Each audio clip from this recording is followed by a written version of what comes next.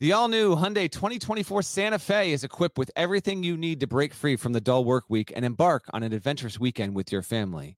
The Hyundai Santa Fe's features like available H-Track all-wheel drive, standard third-row seating, available dual wireless charging pads. You've got the H-Track all-wheel drive so you can take on those dirt trails and kick up some mud. Or the third-row seating gets your whole family in to experience the thrill together. The dual wireless charging pads make sure that no one gets stuck in the great outdoors with a dead cell phone. Think about those adventurous activities you can do. Like me, taking a ski trip up with the family, maybe going on a camping expedition, anything and everything. Learn more about the all-new Hyundai Santa Fe at HyundaiUSA.com. Call 562-314-4603 for complete details. Are you looking for a new basketball shoe? If so, this is Gary Parrish here to tell you that the New Balance 2-Way V4 features the groundbreaking use of fuel cell technology with fresh foam, creating the ultimate combination of rebound and cushioning. Every step feels explosive and dynamic, and the upper construction features a lightweight textile that's supportive and breathable. So whether you're hitting the clutch shot or locking down the opposition, the 2-Way V4 gives you the tools to play at a high level. Learn more and purchase the 2-Way at newbalance.com.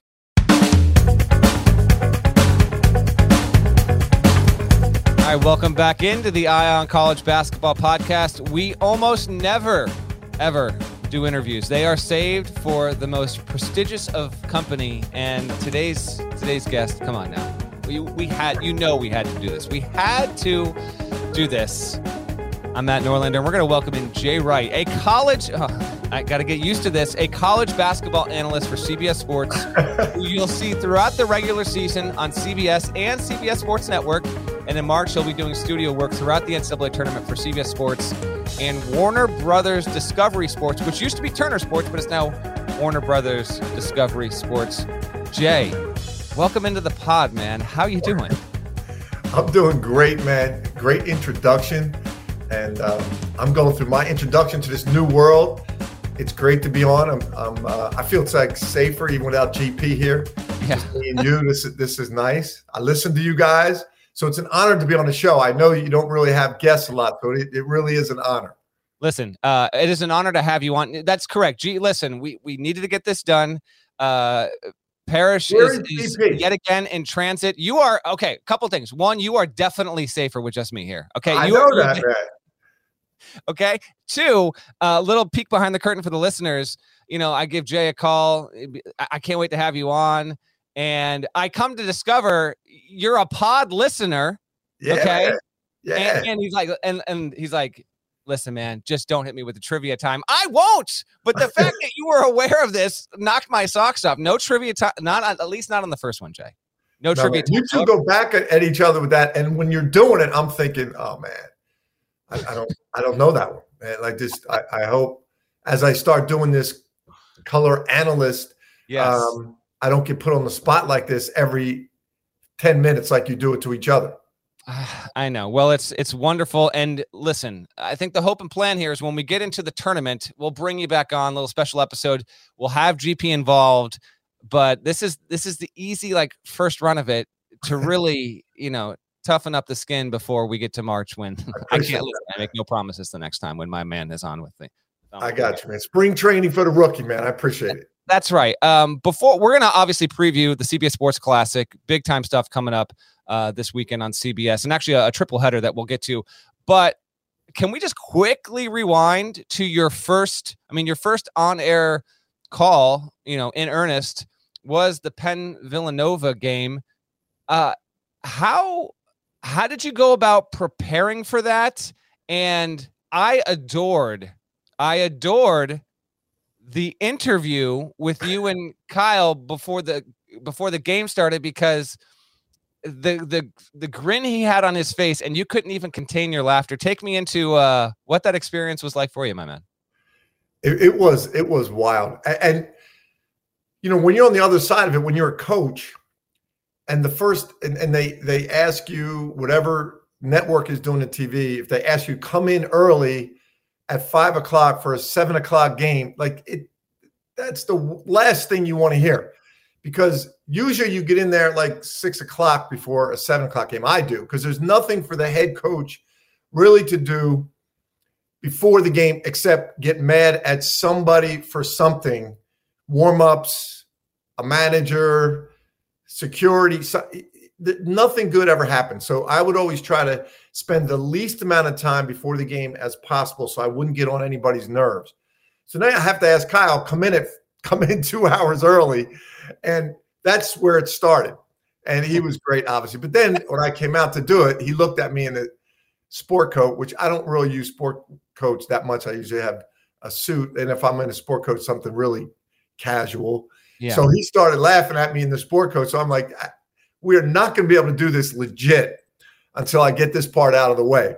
So I had to mention that he was laughing at me. But it was really cool because it gave me publicly a little bit of a chance to kind of put it out there that, all right, this is you, brother. Like, you're running this now. I'm proud of you. I'm so out of this, and I'm starting something new, and I'm the rookie now, and you've got this. And I'm really proud of him. I'm proud of what he's doing. As you know, they had a tough stretch in the beginning. No excuses. A lot of teams go through that, but where they are right now, I think they're playing great basketball. Yeah, they're definitely, listen, they've won 3 in a row. Oklahoma, Penn, Boston College look good in that. Nova's really, really coming along there. On that note with Kyle, though, I was wondering if you could bring us in just a little bit more here, because it's an interesting spot for you, and I've talked a little bit with Jon Scheyer about this with Krzyzewski. You want to obviously be as available to him as possible. He probably seeks your counsel and guidance, but there probably is a balance you want to strike. And you also, now you are an analyst there. So how has it gone about for you? How has that been so far when, you know, it's barely been a minute here since you were coaching the program, and Kyle, long time assistant, knows the program so well, as all the guys do on that staff. Have you tried to be there for him as much as you can, but also have a little bit of separation the way that Krzyzewski has to an extent with Scheyer down there at Duke? Exactly. There's a balance that Kyle and I are working on together. And the timing of this starting with CBS here in December, actually, rather than early in November, has been really helpful too, because we've kind of weaned ourselves off of each other to this point, both sides, like him, we had times where I would say to him, like, I don't want to be around too much. And he'd say, Jay, anytime you're around, it's helpful. So I want you around. So we were always communicating about that. But I feel like the Oklahoma game, I did like 8 minutes with Raf and Tom McCarthy in the second half. It wasn't calling the game. It was just kind of getting my feet wet. It was really cool to be there in that position, be able to go watch Oklahoma in a shoot around. Porter Moser was my first guy that I had to reach out to say, look, if you don't want to talk to me before the game, I get it. And he was like, no, let's go. We talked for like an hour. Love it. Very little about the Oklahoma-Villanova game, by the way, just basketball. But I did my 8 minutes in the second half, and then I was able to go watch the game as a Villanova fan. And it was a real gradual introduction to being an analyst and really separation from being there with Kyle. So he knows I'm always there for him, but he's got this now. And as you mentioned, Matt, you know that staff at Villanova. Those guys have all been there a long time. When I was watching practice in the preseason, I really felt like I'm not worried at all about this development, because it just looks like they're running practice as if I was there. So the staff has been there for so long. Their struggles early were really just injuries and getting the right rotation down. Bringing Cam Whitmore back actually puts everybody in the right spot now. Plus, he's a talent, but it puts everybody in their right spot. So they're doing a great job. And I feel like Kyle and I have really got to a good point. I'm the analyst. I don't think I'll do any more Villanova games. I don't know. But it'll be more comfortable doing other. My next game is Louisville, Kentucky. That'll be really cool because being able to be at that game, I've always watched it on TV, should be really cool.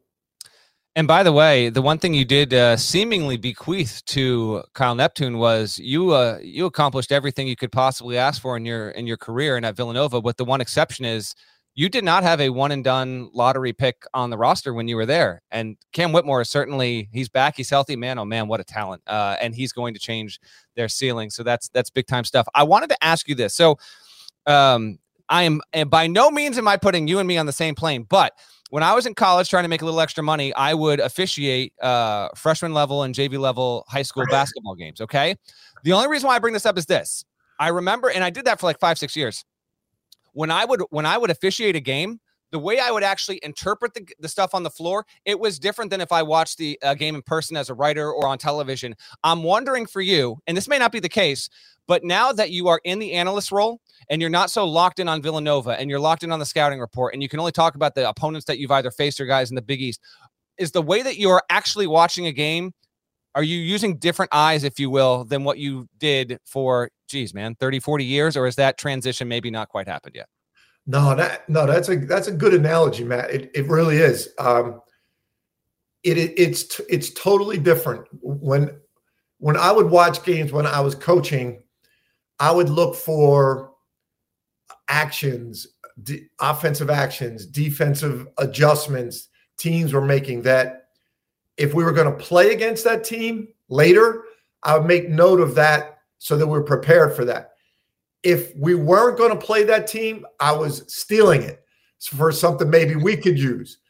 Whereas now I'm watching the games, and then I'm listening to the color commentator more often just to learn. I'm looking more at the personnel and the players because there's part of it that, fans are listening to the game, because I've learned after just doing 2 games that knowing the personnel and knowing the players and the coaches personally is the best way to prepare, because once you get to the game and you're sitting there on the sideline, which is a great seat, by the way, looking across at the coaches, I never did that before.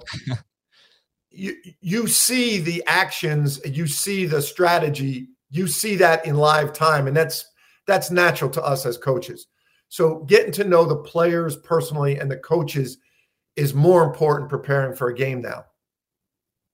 That's insightful, and yeah, I would imagine that will only expand as we move along. Before I get to the season, or get to the games for this weekend, I did want to get some initial impressions from you. We're 6 weeks into the season now. We've had some intriguing surprises. I mean, UConn's been way better than people. UConn expect to be good, but not at this level, right? Purdue undefeated at this point. You had some preseason top 10 teams that have had some struggles and have taken some lumps. Creighton being among that group. You've had Shire at Duke, who's done a pretty good job overall to this point as well. Gonzaga's, and we'll get to them a little bit later on. They've been good, but maybe not at the highest level there. Broadly, what things kind of stand out to you most so far as you look at this through an analyst's eyes for CBS Sports with the season to this point? What's at front of your mind right now, Jay?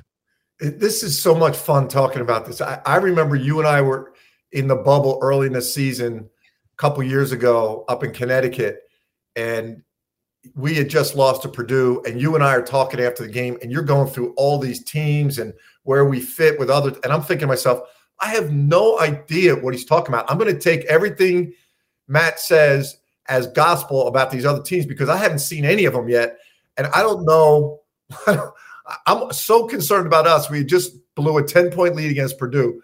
But now being in that position where I can actually watch all these games, it's so much fun. And not think about, as I said to you, like, we got to guard that action. We're going to have to play that team. It's awesome.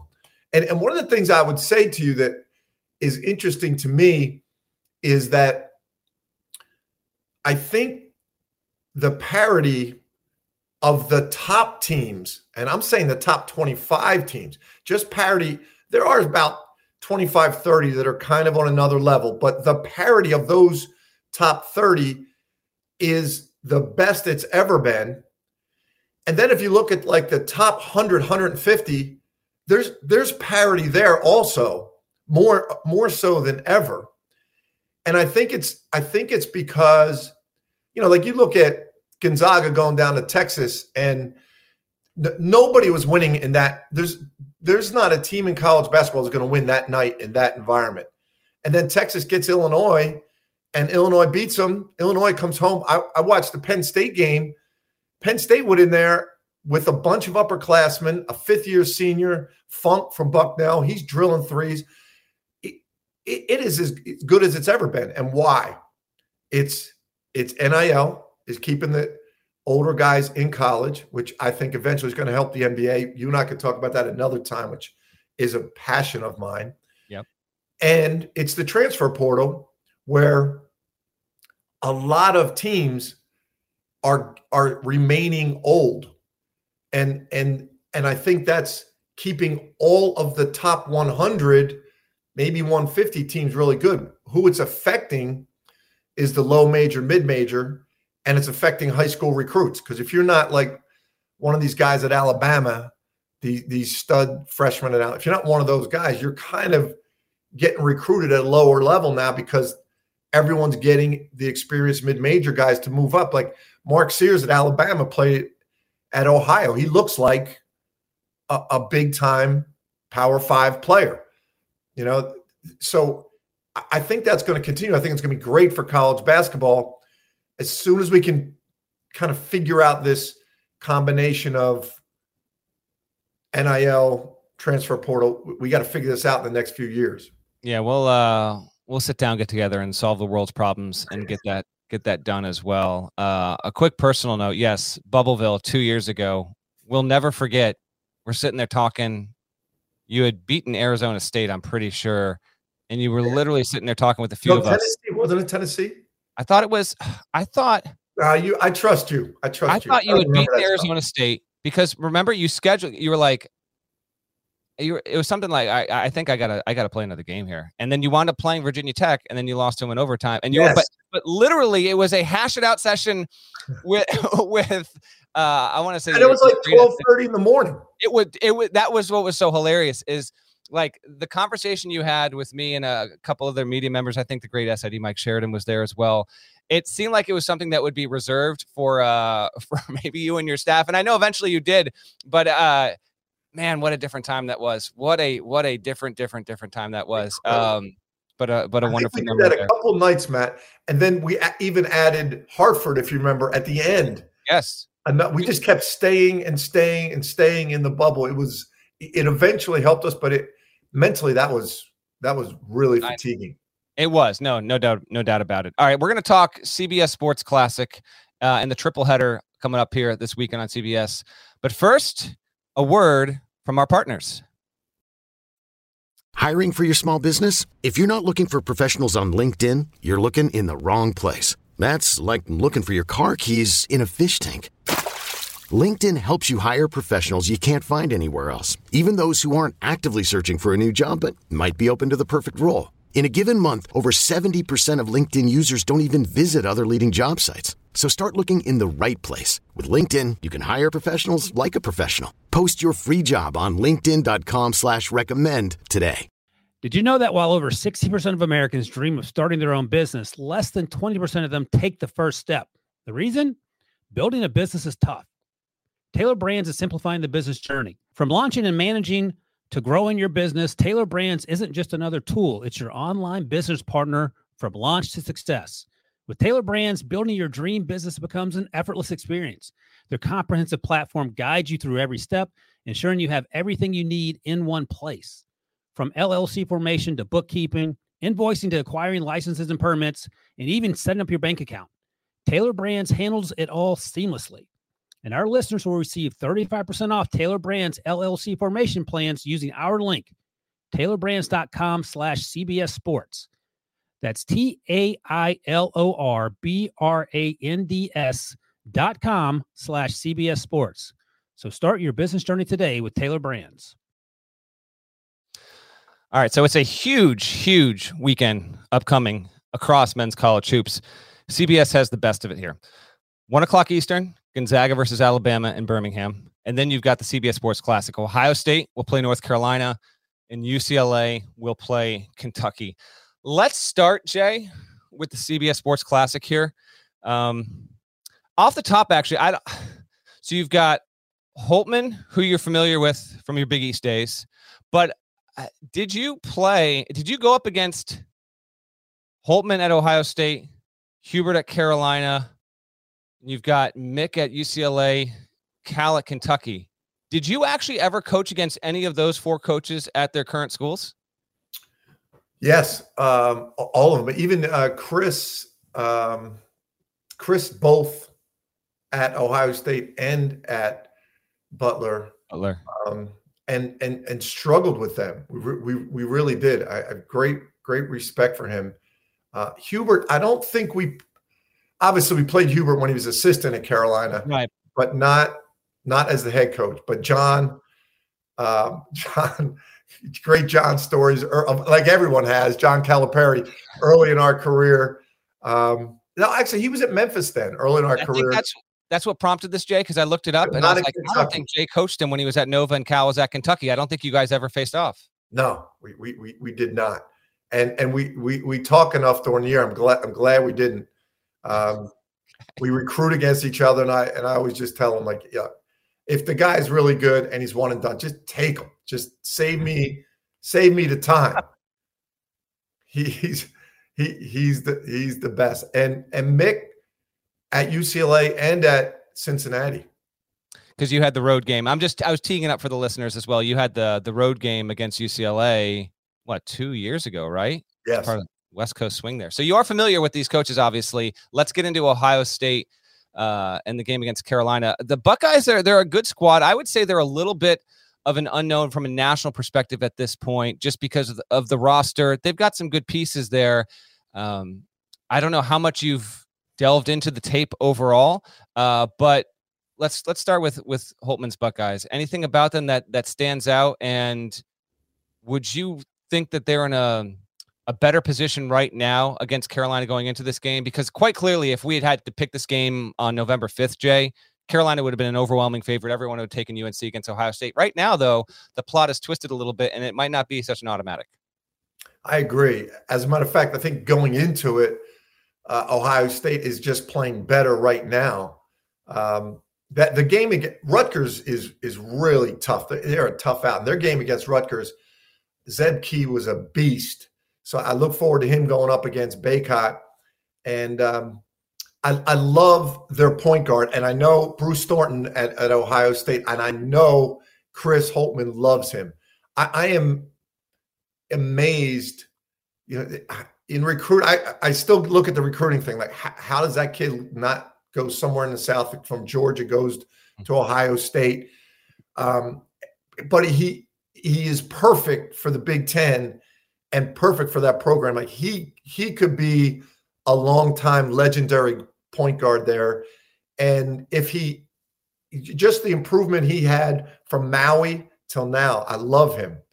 And because of him and Zeb Key, and they've got shooters around them, and they're coming off a tough home win against Rutgers, and they have a week to prepare, I think they're going to be feeling really good going into this game against Carolina. Now, Carolina is feeling good coming off the Georgia Tech game, and RJ Davis got it going. And Baycott looks better to me. He didn't look right in some of those other games. The 4 overtime game, I know he's struggling with ankle, shoulder. He looked better against Georgia Tech, but they don't look like they're clicking yet. And I think you and I were talking about this. This is a long time ago, but in 87, 88, we went to the Final 8, and we lost one player, Mark Plansky, who's very similar to Grady Manek. And the next year we came back, we were preseason 2 in the country, and we went to the NIT because no one realized the impact that Mark Plansky, we had superstars, Doug West played in the NBA, Kenny Wilson, Gary Massey, but no one realized the impact that Mark Plansky had. And I look at Grady Manek the same way. He was an outstanding college player and big-time winner. It's true. He was a major piece on that. No Manic. They brought in Pete Nance, who he's been good. And actually, when I saw him in Portland, Carolina, he was playing some at the 5, almost out of necessity. Bacot also got a little bit of an injury there down the stretch. He's a similar player, but not an identical player. I'm interested in if Carolina can slow down Ohio State. I mean, Ohio State's a top 5 team in points per possession right now. And Holtmann has always been a good offensive coach, which is what I wanted to ask you about as someone who's gone up against him. Traditionally, at Ohio State, at Butler, his teams have been traditionally more offensive oriented and better on that side of the floor than defense. Like, he's had some good defensive teams as well, don't get me wrong, but traditionally they've been better on offense. To prepare against a Holtmann coach team, like when Hubert and that staff are running that scout, and we don't need to get absolutely buried in the X and O's and J's, but what, from your memory and going up against Holt, what are like the 1 or 2 things that you think Carolina is going to have to account for if it wants to get out of trouble there? Because Carolina does not rate as a top 50 defensive team right now. You described Chris Holtmann well, but it's interesting that you describe him as being more of an offensive coach, because when we prepared for Butler, and we just played Ohio State last year in the NCAA tournament, you're going to have to run against good, like North Carolina's going to have to know they're going to have to really communicate against their screening actions and be ready to defend their post play as a team, because what they do is they read how you play them extremely well. So you can't just say we're going to play them one way, because they're going to read and adjust. So you have to do that. But we always concerned with them scoring against them, because they're so solid. They kind of sucker you into shooting perimeter jump shots, which Carolina's not great at. Mm-hmm. They sucker you into it. They protect the lane. They're real physical, and then they can test you real hard. So it's a mind game they play with you defensively, and Carolina's going to have to know that. Like Leaky Black, they're going to mess with him and back off him, and they're going to help with his man on drivers, Davis driving, and Bacot in the post. Okay, I want to ask you about Carolina's and its situation right now. You were never in an identical situation, but Jay, I feel like there have been a couple of times that you were coaching Nova going into the season, pretty high expectations, and it just didn't start right, whether it's the first 2 weeks, the first month or so. How do you think Hubert's handling this? And what is I don't know if there's a secret, but from your experience, like I remember right when I was starting to really cover the sport nationally, end of the 2000s, early 2010s, like there were a couple of times, in fact, if I can be honest enough, like I remember one of the first times we ever talked, I kind of walked away a bit flattered that you were as forthcoming on the record as you were about how you were needing to rebuild what Villanova was going to be and the culture it would become. And now I look back a decade later, I'm like, man, the guy absolutely nailed it. I don't think UNC has a culture issue or anything like that, but how do you get teams out of this rut, right? Is it ultimately, is it on the staff, or does it more land on the players holding each other accountable? Because UNC, while it's getting back on the right track, we just can't deny it. Preseason #1 team, first team to ever fall out of the polls this early, and whatever they had going last year, manic or no manic, it has not clicked for one reason or another. What do you think is the way to get them out of this, and what do you think Hubert and that staff are really working on to make sure that happens? Hubert is great at communicating with his players, and it's a different type of communication now in this era.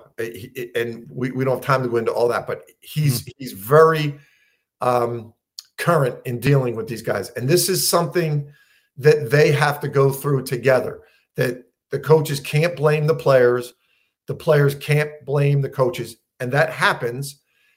But you need to go through that together and unite and say, we both have to take responsibility here, and we both have to fix it together. And when you do that, that's when you really become strong at the end of the season.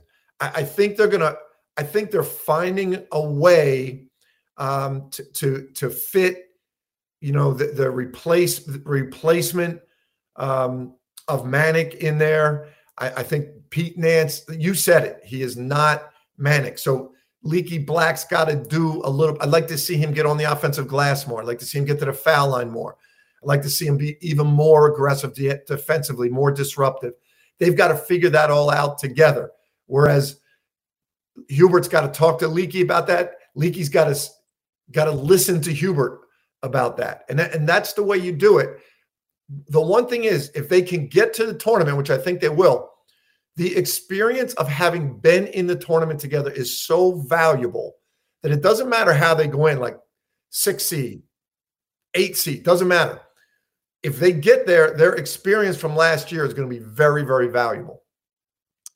Yeah, it's such a fascinating team. I look forward to seeing how they navigate through the rest of the season, because I think that, and especially once they get to the tournament, just no one, I think, will underestimate them, no matter if they're in, what the number is next to that name. A reminder, Jay will be on coverage studio all weekend on Saturday for CBS Sports Tripleheader. Let's talk UCLA and Kentucky real quick. That's the nightcap. I will be on hand at MSG for both of these games.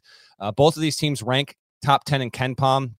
They were preseason top 10 in the polls, have slipped just a little bit there, but Cal's got a 7-2 Kentucky team that defensively has been pretty stout to this point. Cason Wallace might be the best defensive freshman in the country. He's been outstanding. Offensively, they're still getting there, and they have the reigning National Player of the Year. UCLA 8-2, and Mix had a team that's been able to score quite a bit in recent seasons. This group has done so as well. UCLA's only losses, Jay, as you well know, they're both very respectable. Neutral court. They went out to Vegas. They got beat by Illinois and got beat by Baylor. There's no shame in that. We'll see what they can do moving forward, going up against Kentucky. Just a listener note here. We are taping this shortly before UCLA plays at Maryland. So there is a chance, if you're listening to this or watching this live, they'll have taken a third L. But at this point, just 2 losses. And Kentucky's losses, Michigan State on a neutral, at Gonzaga. So both these teams, there's nothing to be ashamed about on the resume. What are you expecting from this game, Jay?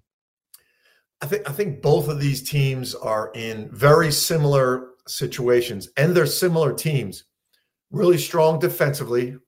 Both of them high-level assists, really share the ball, and low turnovers, which is really kind of unique for one of Cal's teams early in the season, because usually he's fitting so many guys together. They're playing hard, but he's trying to figure it out. It's really, really interesting. This is going to be a great game because they are very similar teams. Both of them, if they get stops, can get out and score, but they're not afraid to grind it out, either one of them in the half court. And what's interesting and intriguing with what Cal's doing with this team, and I think he's a master at building teams because he's always got so many different pieces he's putting together. But Tshiebwe is developing, and I think his development for the next level is going to be based on his ability to be a go-to player down the stretch, where he can make good decisions, have a 2-to-1 assist to turnover ratio, make the right pass if he gets fouled, get fouled, make free throws, which he's shooting a good clip. He's got shooters around him. They're shooting 39% from 3.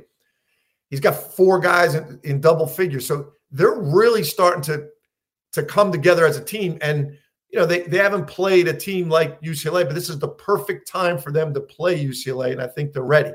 And I think UCLA is in the same spot. Like if you look at Tiger Campbell, Jalen Clark, Jaime Jaquez, those are 3 of the toughest, most experienced guys in college basketball. A great team to build around. Tiger's got to shoot a little bit better from 3, which I think he will. Same with Jaime. They shoot a little bit better from 3. And they're fitting the other guys in around them. Going on the road, I think they were at Stanford, at Oregon, and getting 2 wins handily is showing that they're really ready to go. So this is the perfect time for them to play Kentucky. So I can see these guys grinding it out in an extremely well-played game because they don't turn the ball over. They both pass it well, and they both defend. I get Villanova guard vibes off of Tiger Campbell. He seems like a guy that you would have loved. Come on now, right? Everything about him, he seems like the exact kind of guy you would have loved to have in your system. You know what, Matt? Last year we played them out at UCLA to start the season in an overtime game and at Pauley Pavilion, which was what an incredible experience. Great place to play. I was like sometimes pinching myself. Like we got there 2 hours before the game and it was packed and people were telling me this never happens at Pauley Pavilion. People here this early before a game. Yeah. But it was a late start, like 8:30 or something. It reminded me of one of those games when I was a kid when Notre Dame used to play out there and you'd watch it on on TV at 11:30 at night. But it was awesome. But the guy that got us in the end was Tiger Campbell, making toughness plays down the stretch in an overtime. I have so much respect for him, and I'd love to have him on one of our teams. I want to ask you real quick about, Sheboy's was Sheboy, transferred and Kentucky's got some more experience there. The idea of the red shirt is disappearing quickly. Your 28 title team, how many red shirts were on that team? How many guys did you redshirt off that 2018 title team freshman season? Like 5 of them? Dante DiVincenzo, Bridges, Mikal Bridges, Eric Paschal. Somebody else with Jermaine Samuels, I believe, was sitting out that year. Yeah. I don't know if Gillespie did. It was either at least 4. And I think it was Gillespie. You wanted to redshirt him, and at that point, you told me, you were like, "We can't. Yes, we can't redshirt him." But my question is this: that's not getting ever repeated again, right? It's just not going to happen, right? There's never going to be a team like your 2018 title team that can win it all and do it the way that you did it. Now, maybe you win it if they don't redshirt, but it feels like that actual process was almost the last of its kind. Would you agree? Actually, Phil Booth redshirted also. You're right. There was 5. There might be some based on injury. And that actually is helpful, if it's not a major injury. Yeah. But, I sometimes wish guys would understand, unless you're just a freak athlete that is so elite that the NBA is going to invest in you, you're so much better going into the NBA prepared, physically and mentally mature, because you only have a short window in the NBA to make it. And you want to be at your best when you're in that short window. So there's a few guys that it doesn't matter because they're going to invest in you and keep you because of your freakish elite athleticism.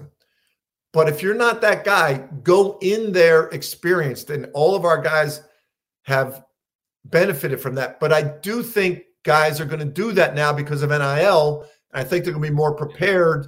And I think it's going to actually improve the NBA.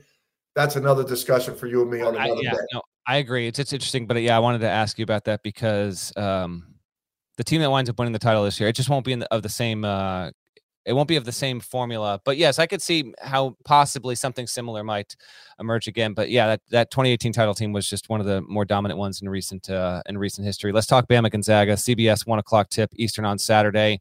Alabama's coming off that just tremendous road win over Houston, number 1 ranked Houston. Help inform a fool like me. Does Nate Oates, does he deploy a style that's similar to what you ran at Villanova in your later years from what you can tell? Because you had told me this, and I remember talking to some of your assistants, in fact, Kyle, a few years back.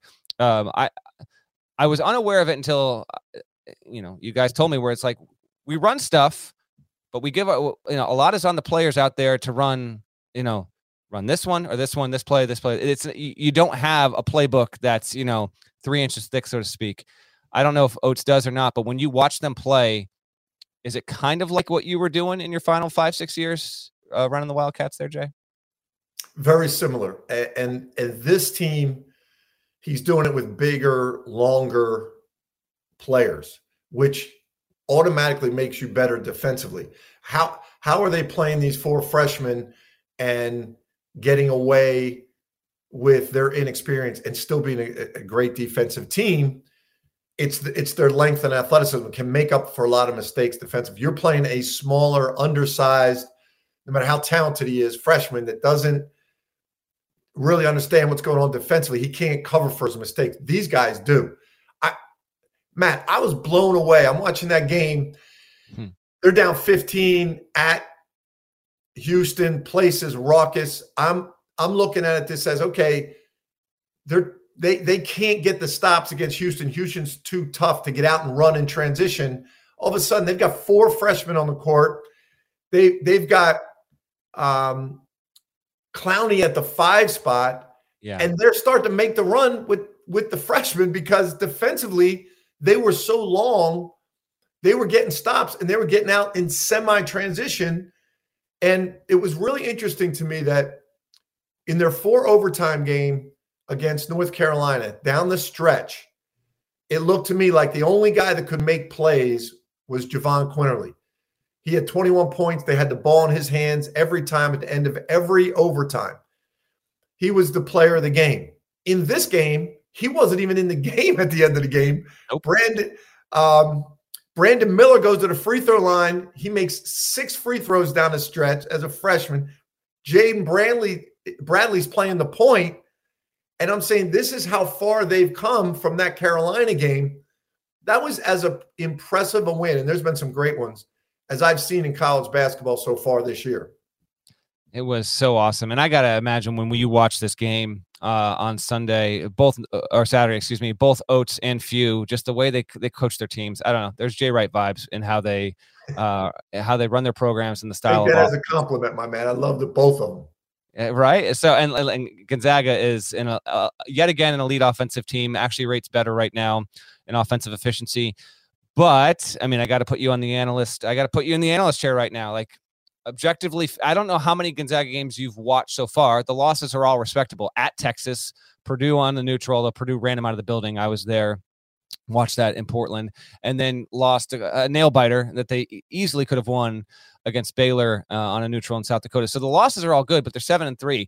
Is it, I don't know, is it fair to say that Gonzaga right now at least looks to be maybe a notch below from the teams we've seen from the past couple of seasons? There is no Chet Holmgren like a season ago, and they don't have a Jalen Suggs like 2 seasons ago when they obviously made that undefeated run to the title game before getting knocked off by Baylor.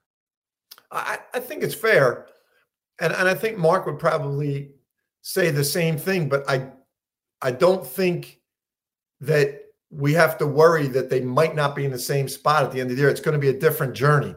And what we were talking about earlier, Matt, about how everybody can get older now, that used to make Gonzaga really elite, is that they would be old at every position and then maybe mix in a Scruggs one and done guy, but he was the best in the country, or a Chet Holmgren. They'd mix, but everybody else around him was really old and super talented. They've got Hickman, who's a sophomore at the point, and he's not one of those. They've always had a dominant point guard.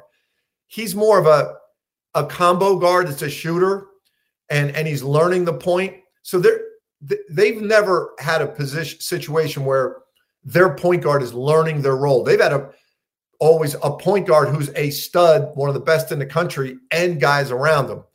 And the other thing is, I think I'd like to see, like, Timmy is an incredible college player, but he's got to really improve his free throw shooting, and he should be and can be an elite passer. He's got a poor assist to turnover ratio, and he can improve so much in that area. And I know he's a coachable guy. So there's a lot of improvement possible for this team. And Mark is the best. They're just going to have a different journey to get there. But in the end, they could be just as good as any of these Zags teams. Great point on his passing. Timmy is an undeniably good passer. The turnovers, excellent stuff, Jay, because you're right. And then from the foul line right now, Timmy has taken 65 foul shots as of this recording, 57% from the field. And you could make the argument that some of the ones he missed in the Baylor game certainly led to the Bears beating the Zags there. So again, last year, yeah, the game they played Alabama last year, it was amazing because they played in Seattle and they looked like a little disinterested, and Alabama came out and drilled threes. It was incredible. Who was that? The shooter they had last year? He went off on them. For Bama? Yeah. Shackelford had an incredible game. Yeah. They had 13 threes, but again, Gonzaga shot 13 from 25 from the foul line in that game. A lot of it was Timmy, and they're going to go into this game against Alabama. For whatever reason, they looked a little disinterested last year. I can't figure it out, but that's not happening Saturday. They are going to come in fired up, hungry. This is going to be a really good game. Also, we got 3 great games Saturday. It's listen, it's kismet that the huge Saturday, and big studio debut for you. Can't wait. And yes, Bama's obviously in the stretch of just an incredible week. Houston, Memphis was on Tuesday, and then Gonzaga here, and trying to it swept the series with Houston one a year ago. One this year, going to try and do the same thing with Gonzaga. Can we listen? Game talk's great, but I want to wrap on this. Man, like I would, when I was coaching, when you would get to this point, I would get scared. Right now it's fun. I can say anything now. Exactly. Okay. I wanted to get into like your retirement and all that. We're going to say that for the next pod. All right. We'll talk about retired and deciding to get into the media. Like that'll be our next conversation, but let's wrap with some fun stuff, because my man, I seemingly could not go like more than 2 weeks between April and October without on my Twitter, feed or on television. Oh, look, it's Jay Wright at another game. He's just permanently at Phillies, Eagles, Flyers, and 76ers games. Oh, now, first of all, you're living your best life. I love it. My question is, can you give me a ballpark? How many games between the 4 professional major sports franchises in the city of brotherly love? How many do you think you've gone to since you retired, my man? No, I not that much. Is a lot of Phillies. The Phillies, from growing up in Philly, I love all the teams. I'd love to go to all the games. And it is one of the things I look forward to in retirement. I love the Flyers game is awesome here in Philly. Eagles is off the charts. Sixers is awesome. I don't go to as many of the Sixers, believe it or not, just because it's all basketball people and I don't get to watch. I like watching the games. Fair. But the Phillies has always been my respite, because the basketball season ends, baseball season starting, and that is the most relaxing night. I love baseball. For whatever reason, you can go there. People relax. They know you're out there with your family to watch the game. We go to Bark in the Park with our dogs. The Phillies I love. So the run during the World Series was awesome. But everybody was so crazy that we had tickets for the one night that got rained out, and I couldn't go the next night because I had to go to New York, and my family all went the next night, and they came back and said, it was much more fun going to the game without you. Nobody was bothering us. We got to just watch the game. So that was a little bit of a heartbreaker for me. Yeah, man. You listen, I think you need to embrace. You're basically number 2 to the Philly fanatic at this point. You've become the team mascot. You have, like, it just, I'm telling you, I'm not. Maybe you got a body double out there as well, but it literally felt like you had season tickets and were there every third night, my man. Every third night. What was a fun run, man. Philly was on fire. It was so unexpected, and it was awesome. No, it's wonderful stuff, and obviously came up just 2 games shy, losing to Houston in the World Series. What is if you have, some people collect memorabilia, some don't, but do you have a piece of Phillies memorabilia that is near and dear to you, something that's like really cool that's in the house at all, or are you just not that kind of guy? No, I'm not a memorabilia guy, autograph guy. Same thing with I'm bad even with my own stuff. Like I don't keep a lot of my own stuff. I'm not into that, but I do have some great, like when I go to the game, I usually always wear a jersey. I got a great old Mike Schmidt jersey. Yeah. And I got a great I did a charity bowling event with Jimmy Rollins one time, and he had these special jerseys made for us that are green and gold. I have that. So I like the jerseys. Dig that, man. Favorite Philadelphia, maybe it is a Philly.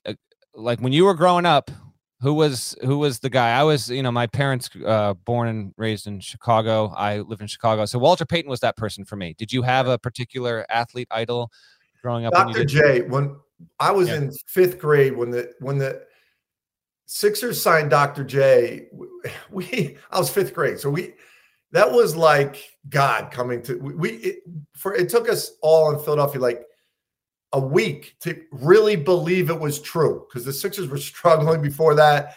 And it was like, it was the greatest player of all time coming to our city. So while he was here and those Sixers teams were big, were so big to all of us. The Eagles in Philly, though, you gotta as much as I'm a basketball guy and I love it, but the Eagles are so big in Philadelphia. Yeah. And it's a part, there's bad weather that time of year. So it's what everybody does. Like everybody goes to church, then watches the Eagles games, and then eats as it's a family thing. When they won the Super Bowl, I'm calling my father, we're crying. It's like, it's a family event. So, I can go back to like Roman Gabriel, Norm Snead, all the old Ron Jaworski. We love those Dick Vermeil teams. The Eagles are such a part of your life here. Man, oh man, Embiid just dropped like 53 the other night. Eagles are the best team in the NFL. Phillies just made the World Series. I'm not dialed in on the hockey, so I don't know how good the Flyers are. Flyers are struggling a little bit. But and that's good stuff there. And yeah, as we mentioned off air, Eagles are legit. The way that they just won that game over the Giants, that's the one that if anyone was kind of like, are they not? Like, are they really the best team in the NFC, if not the NFL? That was the one to convince a lot of folks there. So if I was still coaching, I would be using Jalen Hurts quotes and Jalen Hurts highlights and Jalen Hurts experiences with his teammates as examples to our team all the time. They'd probably be sick of it, but they got it. They know I love the Eagles because we got all kinds of different fans. But I love his leadership. Forget his talent. His leadership's off the charts. Jay, it's so wonderful to have you in the CBS Sports family.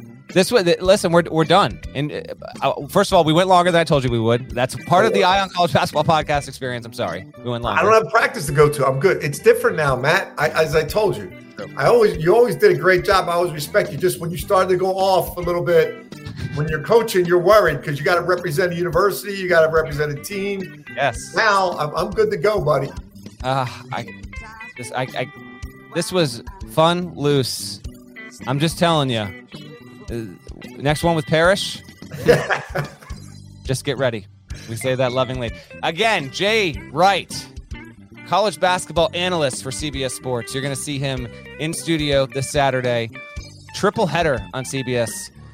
Gonzaga, Alabama starts at 1, and then you've got the CBS Sports Classic. I will be reporting from Madison Square Garden for that doubleheader there, and then Jay will be with CBS Sports throughout the season, and then once we get into the tournament, doing work with CBS Sports and Warner Brothers Discovery Sports. Jay, thanks so much for joining us. Look forward to talking to you throughout the season, my man.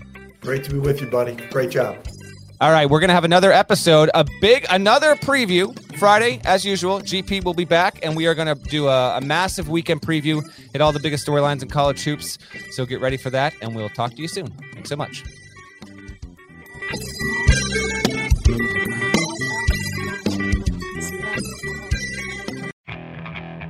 Okay, picture this. It's Friday afternoon when a thought hits you. I can waste another weekend doing the same old whatever, or I can conquer it. I can hop into my all-new Hyundai Santa Fe and hit the road. Any road. The steeper, the better. Because my all-new Santa Fe is available with H-Track all-wheel drive, so I can hit the trail without a worry in the world. Heck, with 3 rows and best-in-class rear cargo space, I can pack the whole family in with all our gear. We've got available dual wireless charging for our phones, so we'll never lose touch with civilization, and we won't lose touch with the primordial power of Mother Earth. So which is it? Waste the weekend or do something a little more epic? And conquer it in the all-new Hyundai Santa Fe. Visit HyundaiUSA.com or call 562-314-4603 for more details. Hyundai, there's joy in every journey.